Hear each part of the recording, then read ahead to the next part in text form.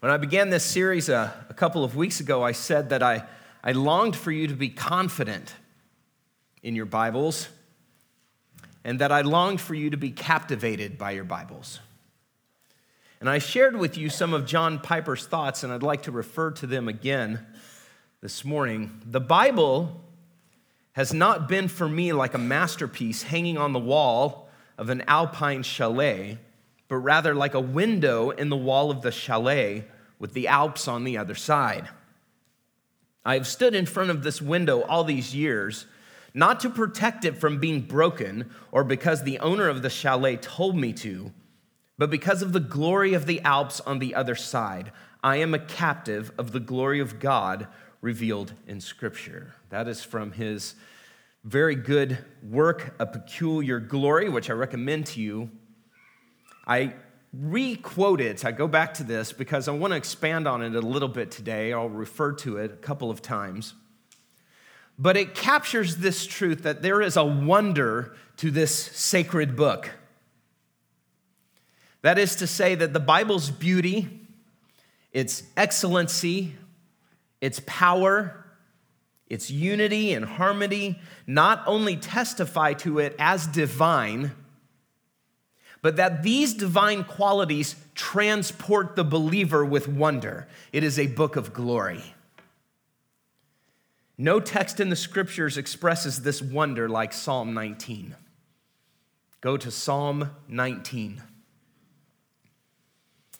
C.S. Lewis wrote of Psalm 19, "I take this to be the greatest poem in the Psalter and one of the greatest lyrics in the world." Psalm 19 is a psalm about how God has revealed himself in the world, God's self-revelation. And the reason this is so important is that we, as human beings, we as creatures, are dependent on God to reveal himself if we are to know him, if we are to approach him, if we are to please him.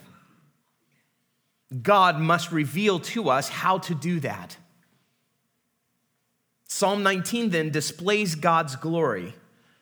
But not only does it display his glory, but it explains how God's glory can be known. To use John Piper's illustration, Psalm 19 not only shows us the Alps, but it also explains why this window is the only place to see those Alps in their full glory. Psalm 19, beginning in verse 1. "The heavens declare the glory of God, and the sky above proclaims his handiwork. Day to day pours out speech, and night to night reveals knowledge. There is no speech, nor are there words whose voice is not heard. Their voice goes out through all the earth, and their words to the end of the world. In them he has set a tent for the sun, which comes out like a bridegroom leaving his chamber, and like a strong man runs its course with joy. Its rising is from the end of the heavens, and its circuit to the end of them, and there is nothing hidden from its heat. The law of the Lord is perfect, reviving the soul. The testimony of the Lord is sure, making wise the simple. The precepts of the Lord are right, rejoicing the heart. The commandment of the Lord is pure, enlightening the eyes. The fear of the Lord is clean, enduring forever. The rules of the Lord are true and righteous altogether. More to be desired are they than gold, even much fine gold, sweeter also than honey and drippings of the honeycomb. Moreover, by them is your servant warned. In keeping them there is great reward. Who can discern his errors? Declare me innocent from hidden faults. Keep back your servant also from presumptuous sins. Let them not have dominion over me. Then I shall be blameless and innocent of great transgression. Let the words of my mouth and the meditation of my heart be acceptable in your sight, O Lord, my rock and my redeemer." This marvelous psalm shows us that God has revealed himself. He has put himself on display. He has made himself known to us. God has revealed himself first in the glory of the Son. In the glory of the Son. David opens his song by celebrating the heavens, by celebrating the skies. They are God's handiwork, which is a way of saying that God has crafted them. God has designed them. There is beauty and power, but there is also order and design in them. And notice the stacking up of these words. Declare, proclaims, speech, reveals, words, voice. The heavens, the skies are communicating something. They are saying something. And what are the beauty and the order of the heavens saying? They are shouting the glory of God. They are clear and they are loud. And they do not stop. They do this ongoing, day to day, night to night. So whether it's the sun in blue skies, or whether it's dark clouds with rain, or it's the moon and the stars, or Venus sitting low on the horizon, or comets shooting by, they are constantly displaying beauty and design. They are constantly pointing to a creator who has crafted them. And they shout the glory of God in every language. Notice that here. They transcend all of our cultural differences. They transcend all language barriers, no matter where you are on the earth. What they reveal is universal and it is inescapable. Their words go to the end of the earth. Their voice is heard all the way to the extent of the planet. And so the beauty and the design of the heavens are clear, they are loud, they are ongoing, and they are inescapable. God exists, God is powerful, and God is glorious. Romans chapter 1, the Apostle Paul points out that creation's testimony is one reason that the human race is accountable to worship God and to seek him. Verse 19 of Romans chapter 1, for what can be known about God is plain to them because God has shown it to them. For his invisible attributes, namely his eternal power and divine nature, have been clearly perceived ever since the creation of the world in the things that have been made, so they are without excuse. And Paul goes on to explain that despite the fact that God has very clearly communicated in creation his power, his glory, his divine nature, that mankind turns a blind eye, a willful blind eye to it and chooses his own path, and instead takes the creation and turns it into his own gods and worships these different elements, the sun and the moon and the stars and etc. And mankind, because of that, is held accountable. Paul had Psalm 19 maybe in mind when he wrote chapter 1 of the book of Romans. However, believe it or not, the heavens aren't really the main attraction here. If you look at verse 4, there's a jump, and it's unfortunate in our verses that they don't show this. The middle of verse 4 really should be the beginning of verse 5. In them he has set a tent for the sun.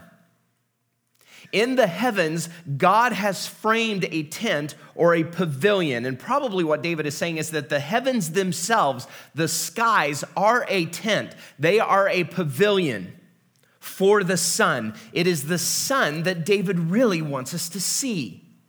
This is why he speaks of the sun as a person. The sun is like a bridegroom leaving his chamber. Now, in our day and in our culture, who gets all of the fanfare at a wedding? It's the bride. Guys, those of you who are married or have been married, you know we go rent a tux for $100, $125.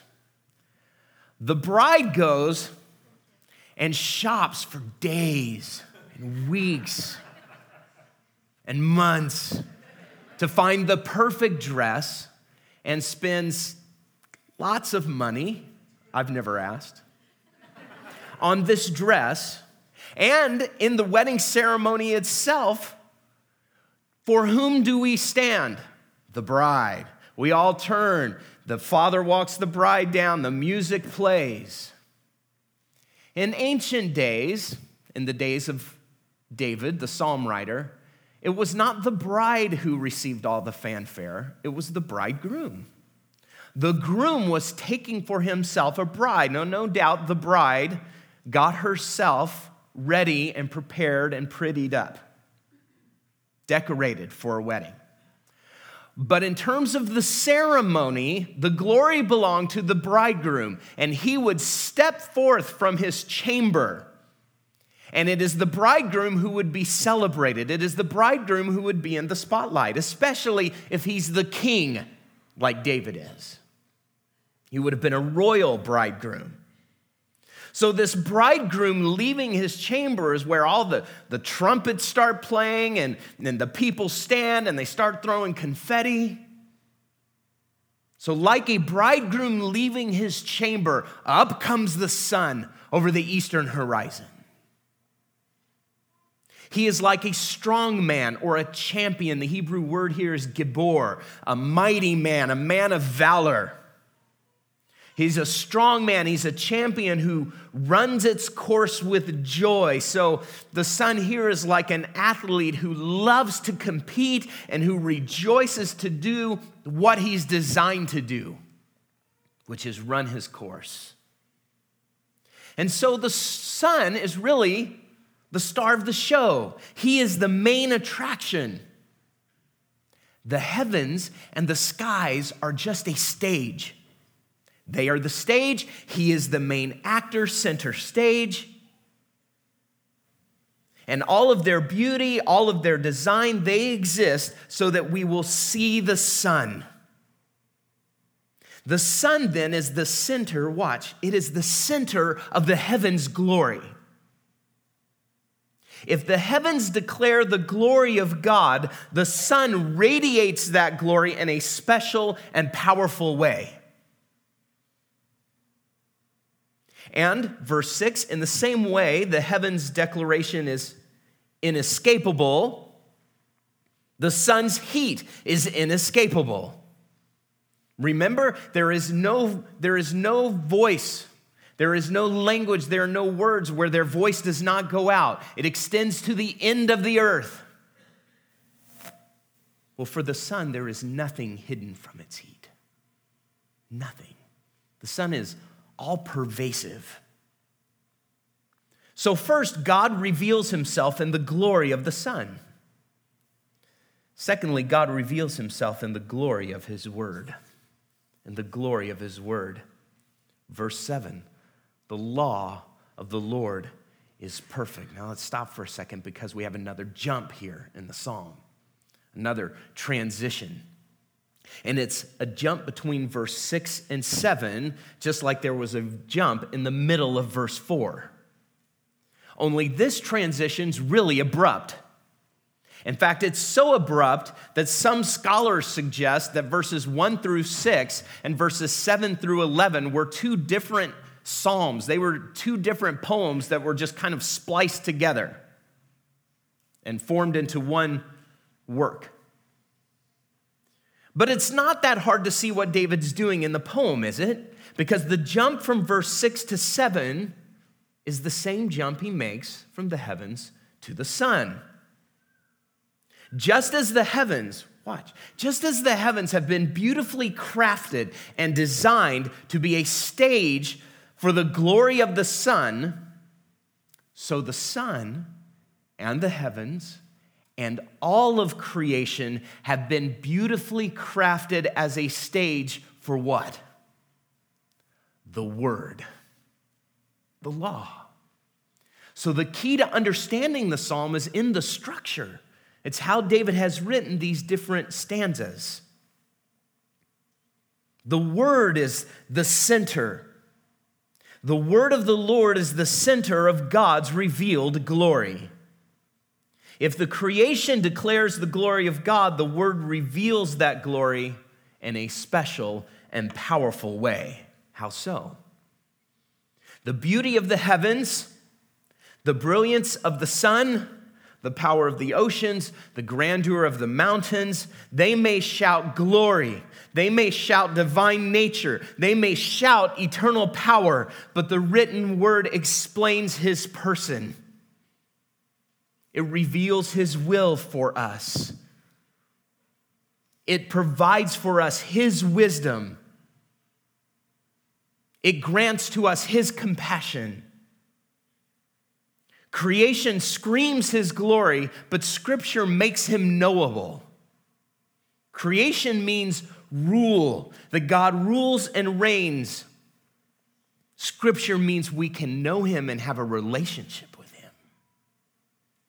And notice how David changes from God to the Lord. God is the name El. And we use that word in many of our names for God, El Shaddai or El Jireh. And it means power, it means might, it means sovereignty. El is the one who created the earth and the heavens in Genesis chapter 1. He is God. But suddenly in verse 7, the law of the Lord, and he goes on to name the Lord 7 times here. The Lord is the name Yahweh. And you'll notice in our English Bibles, it's in all capitals. It's because it is this covenant name, the covenant name of God. So David, even in talking about God, moves from God, the sovereign creator of all that we see and know, to the Lord, who is the covenant-keeping God who forms a relationship with people according to promise. Now, I say it as the written word because these 6 terms in verses 7 through 11 all refer to written scripture. Law, testimony in verse 7, precepts and commandment in verse 8. Even the word fear, which we'll talk about in a second, fear and rules in verse 9. These are all talking about written scripture. There's some slight variation in these terms. For example, testimony emphasizes covenant, where the term precepts talks about appointed service, but they each describe the same written text. And for David, the author of this psalm, this is the Pentateuch. This is Torah. The first 5 books in our Bible, Genesis, Exodus, Leviticus, Numbers, and Deuteronomy. That's what David is looking at. Now think about when you've tried to read through the book of Leviticus. Okay? Even Numbers at times. Exodus, Deuteronomy repeats a lot of stuff in Exodus. David looks at those 5 books and he sees in them glory. He sees in them wonder. But it extends to all biblical revelation, which is why I'm summarizing it as the word of the Lord. And so David uses them here to feature 6 facets of glory in the word and the effects they have. This is really the heart of the psalm here. The law of the Lord is perfect, reviving the soul. It's perfect. That means that God's word has flawless integrity. It never misleads. It never misrepresents. It is sound. It is genuine. In reviving the soul, it means that it restores life. So no matter where someone is spiritually, no matter where someone is morally, no matter how far someone has strayed or why they have strayed, the word tells us how to be restored into a right relationship with God. The testimony of the Lord is sure, making wise the simple. The word testimony could be the word translated the word covenant. It is sure. It is unwavering. It is unchanging.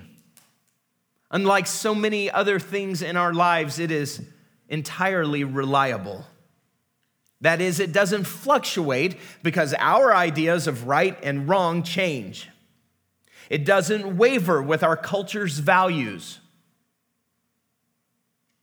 The testimony of the Lord is sure, and so it is a sure guide for the simple. The word simple is talking to the naive, often the young, someone without knowledge. The simple person is someone who is prone to wander off the path of life and blessing. It really is a term that captures sheep. Sheep are simple. And in that sense, all of us are simple. All of us are vulnerable to just wandering off the path. But the Lord's sure testimony makes them wise. It provides us with skill to live with discipline, to live productive lives, to live life staying in the path. The precepts of the Lord are right, rejoicing the heart. Right or upright, meaning they are direct, they are clear, they make sense of life and relationships. If we live life and live life with other people according to the Lord's precepts, His precepts give us insight into understanding how to live, how to relate to people, how to love people, how to respond to people. And as a result, they bring joy. They bring joy to the heart, happiness, instead of confusion and despair. So the precepts of the Lord are right, rejoicing the heart. The commandment of the Lord is pure, enlightening the eyes. Now, the commandment speaks of all of the Lord's commandments and all of His promises. It takes all of them together and presents them as a covenant system, as something binding on God's people. They are the commandment of the Lord. And the commandment of the Lord is pure. It's unpolluted. It is without corruption. There is nothing false in it. And so the word of God enlightens the eyes. Now, these are the eyes of the heart. This is a metaphor. And it means that the word of God, the commandment of the Lord, because it's pure, gives understanding. It gives insight. It illuminates what is best and right. The commandment of the Lord is not seen as something that's just laid upon the people of God so that they have to bear up under the burden of this commandment and keep all the rules and check off all the boxes and jump through all the right hoops.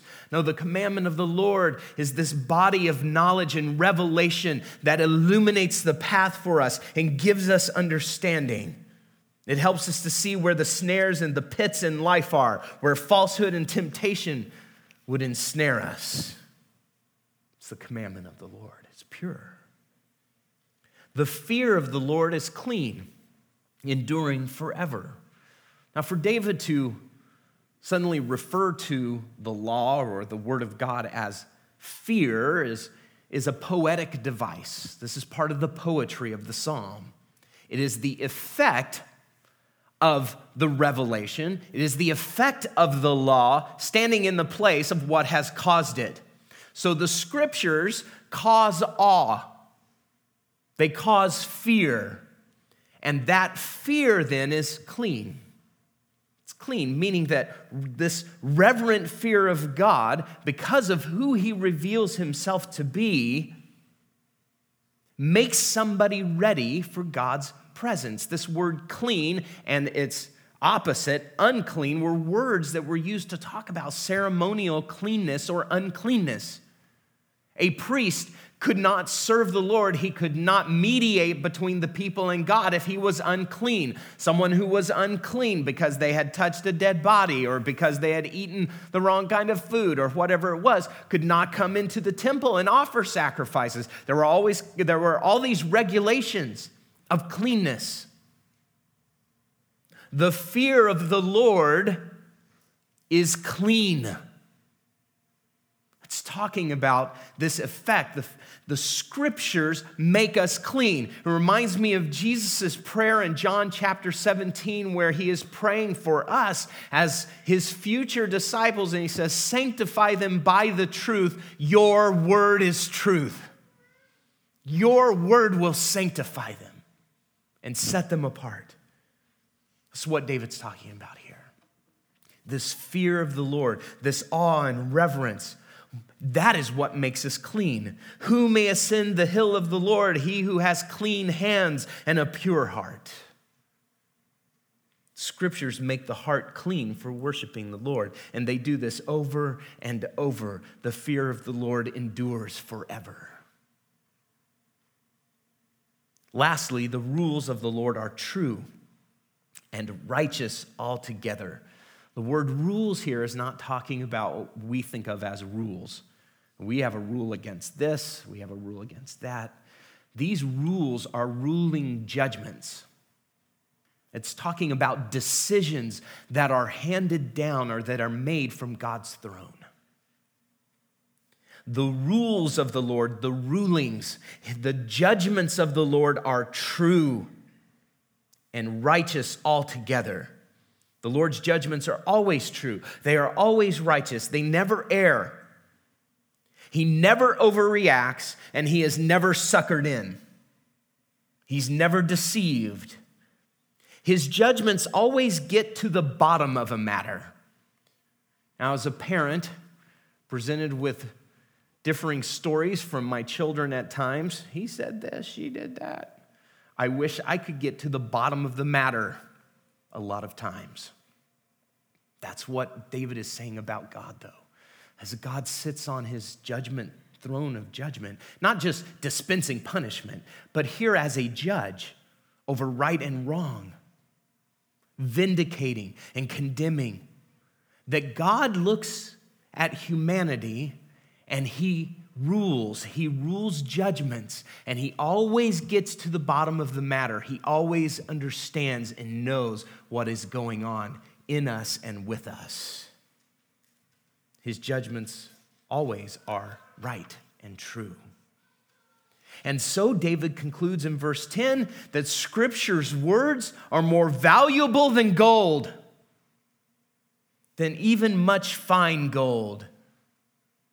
David is saying that the words of Scripture are more valuable than the most precious metal on earth. There should be a desire to know and understand them like gold lust drives people. They are more to be desired, hungered after, read, studied, treasured. And they are sweeter than honey. What does he mean by this? Well, remember, they didn't have refined sugar. They didn't even have raw sugar. In Palestine, they probably did. These days, they didn't even have sugar cane. Their source of sweetness was honey. That's why if you read your Old Testament, all the stories and narratives in there, and you ever come across where they find a beehive and honey, you're thinking, why did they go for those bees and hornet? They wanted the honey. That was a precious substance.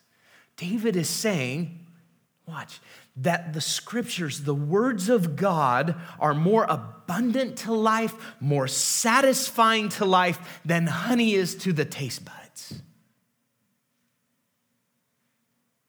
Why? Verse 11, by them your servant is warned. There's a negative aspect to them. They warn us. They put guardrails up and say, don't go there. Don't think that. Don't say that. Don't follow that person. By them your servant is warned. There's safety in them. And by keeping them, there is great reward. That's the positive. Is that those who keep them, those who know the word, those who pursue the word, there is reward. There is life. And so the word of God provides what creation can never give us. Warning, reward, direction, promise. So there is value to creation. We love the world that God has created. We praise him for it. We celebrate it. But many in our culture stop right there. How many times have I heard someone say to me, "The mountains are my cathedral"? Meaning, that's where I go to worship. Now, I'm saying you can't worship God in the mountains. But what they are saying by that is, I don't need God. The mountains are sufficient for me. The mountains are sufficient to help me transcend life and help me understand life. No, they're not. No, they're not. Neither is any other part of creation. This psalm really is not about creation because creation's just the stage, just like the heavens are the stage for the sun. This psalm is about the scriptures, is about the word of direction and promise. Such glory causes a response from David because it sheds light on him. It sheds light on him. And so lastly, we see the glory of deliverance. The glory of deliverance. There is a glory of the Son. There is a glory of his word. And God reveals himself in the glory of deliverance. Verse 12. Who can discern his errors? Who can discern his errors? That is, who can discern his own errors? Who can look into his or her own heart and really understand all of his own motives, all of his own thoughts? Who can explore all of the deep, dark corners of his own soul and comprehend it? David is struck by the reality that he can never get to the bottom of his own heart. That if he is left to himself, he cannot illuminate all the dark corners of his heart. And that there will be sinful desires and motives lurking. These are what he calls hidden faults. These are things that he thinks and does and feels and reacts to in his mind, maybe in his behavior, that he never connects as something transgressing God's word, as something that displeases the Lord, as something that makes him unclean. But he knows they're there because he at least knows enough to know that he can't know it all. That he can't really see and understand even the depths of his own heart, but he knows that God sees them. God sees them all. The one who has set the sun in the heavens, the one who has spoken the perfect law, he sees all, he knows all, and he judges all. And so you see, David moves from the glory of the Son to the glory of the Word to an understanding of God's relationship with every person. You could say that David is progressing through what we can know.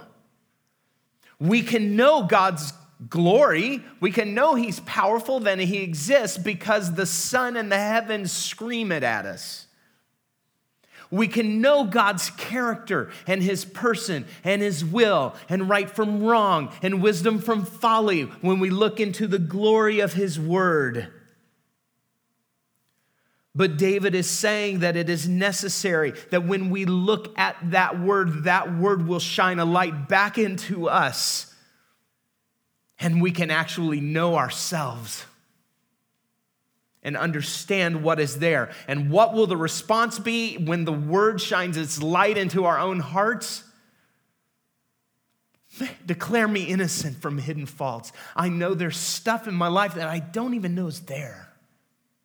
But you see it. You know it. Declare me innocent. This is a prayer for deliverance. Declare me innocent from hidden faults. And then he cries out, keep me back, right? Keep me back from presumptuous sins. Presumptuous sins are sins of will.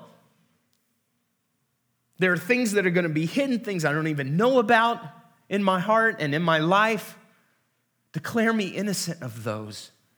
I can't appeal to anything else other than you declaring me innocent because I can't even know them. But Lord, also keep me from presumptuous sins, the kinds of sins that say, I know this is wrong, but I'm going to presume on God's grace and his forgiveness, and I'm going to do it anyway. That's presumptuous sins. And David is crying out for deliverance, that those presumptuous sins will not master him. Deliver me from them. Keep me back from them. Because he knows his own weakness. He knows his vulnerability to rebellion and even self-deceit, which is the most dangerous. But he wants to be blameless. He wants to please the Lord. He wants to be acceptable. And that's why he ends with this plea, let the words of my mouth and the meditation of my heart be acceptable in your sight. Now, David is not using words as something external and meditation as something internal. He's using them together as a way of saying, let everything that I say, because in the Psalms and Proverbs and wisdom literature, what we say directs our lives as much as expresses the heart. It determines the course and the path for our lives. And David is saying, let the words of my mouth and let the meditations of my heart, the things I chew on, the things I stew over, the things that are running through my mind when I go to sleep at night and when I wake up in the morning, let those be things that are acceptable to you. Everything about me, every way I relate with people, every way I set the course for my own life with my words, and everything that I think and feel and chew on, let them be acceptable in your sight. And how does he cry out? How does he address the Lord? My rock and my redeemer. There's his hope. There's his confidence. The Lord is our rock. It means he is the foundation for all of life. To build life on him is secure and safe. There's security and safety there. And my redeemer, the one who is my loyal protector, that's what he's talking about. The term here in this context is something like a kinsman redeemer, somebody who comes and saves and delivers with love and provision. You are my rock. I build my life on you, and you are my redeemer. You are my loyal savior, my loyal defender and protector. I cry out to you on that basis. Why such a response? Why such a response? Because the glory of the word is inescapable. Now think again about the structure of the psalm. The heavens declare the glory of God. In verse 4, their voice goes out through all the earth, their words to the end of the world. What about the sun? The sun is like a champion, a mighty man who runs its course. One end of the heavens, it begins its circuit, and it goes all the way to the end of them. Nothing is hidden from its heat. So also the sacred book reveals the true condition of the human race and the workings of every human heart. Nothing and no one is hidden from its heat. That's the message of the psalm. Isn't this what the writer of Hebrews tells us in Hebrews chapter 4, verse 12 and 13? For the word of God is living and active. sharper than any two-edged sword, piercing to the division of soul and spirit, of joints and marrow, and discerning the thoughts and intentions of the heart. The Word of God we do not sit in judgment on the Word of God. It sits in judgment on us. It reveals, it judges the motives and intentions of the heart. It discerns our thoughts. Verse 13, and no creature is hidden from his sight. Here we go, Psalm 19. The writer of Hebrews is thinking Psalm 19 also. No creature is hidden from his sight, but all are naked and exposed to the eyes of him to whom we must give an account. That's what David is saying in Psalm 19. That's what he's experiencing as he looks at the perfect law of the Lord. He knows that his soul is exposed and naked before God. And that's what causes him to cry out. Let the words of my mouth and the meditation of my heart be acceptable in your sight. Declare me innocent from hidden faults and keep me, hold me, restrain me from presumptuous sins. Because you are the God who sees all. You are the Lord before whom I am laid out, naked and exposed for you to see. Because you see, as God reveals himself, he really reveals us. That light sheds on us. This is no ordinary book. Amen.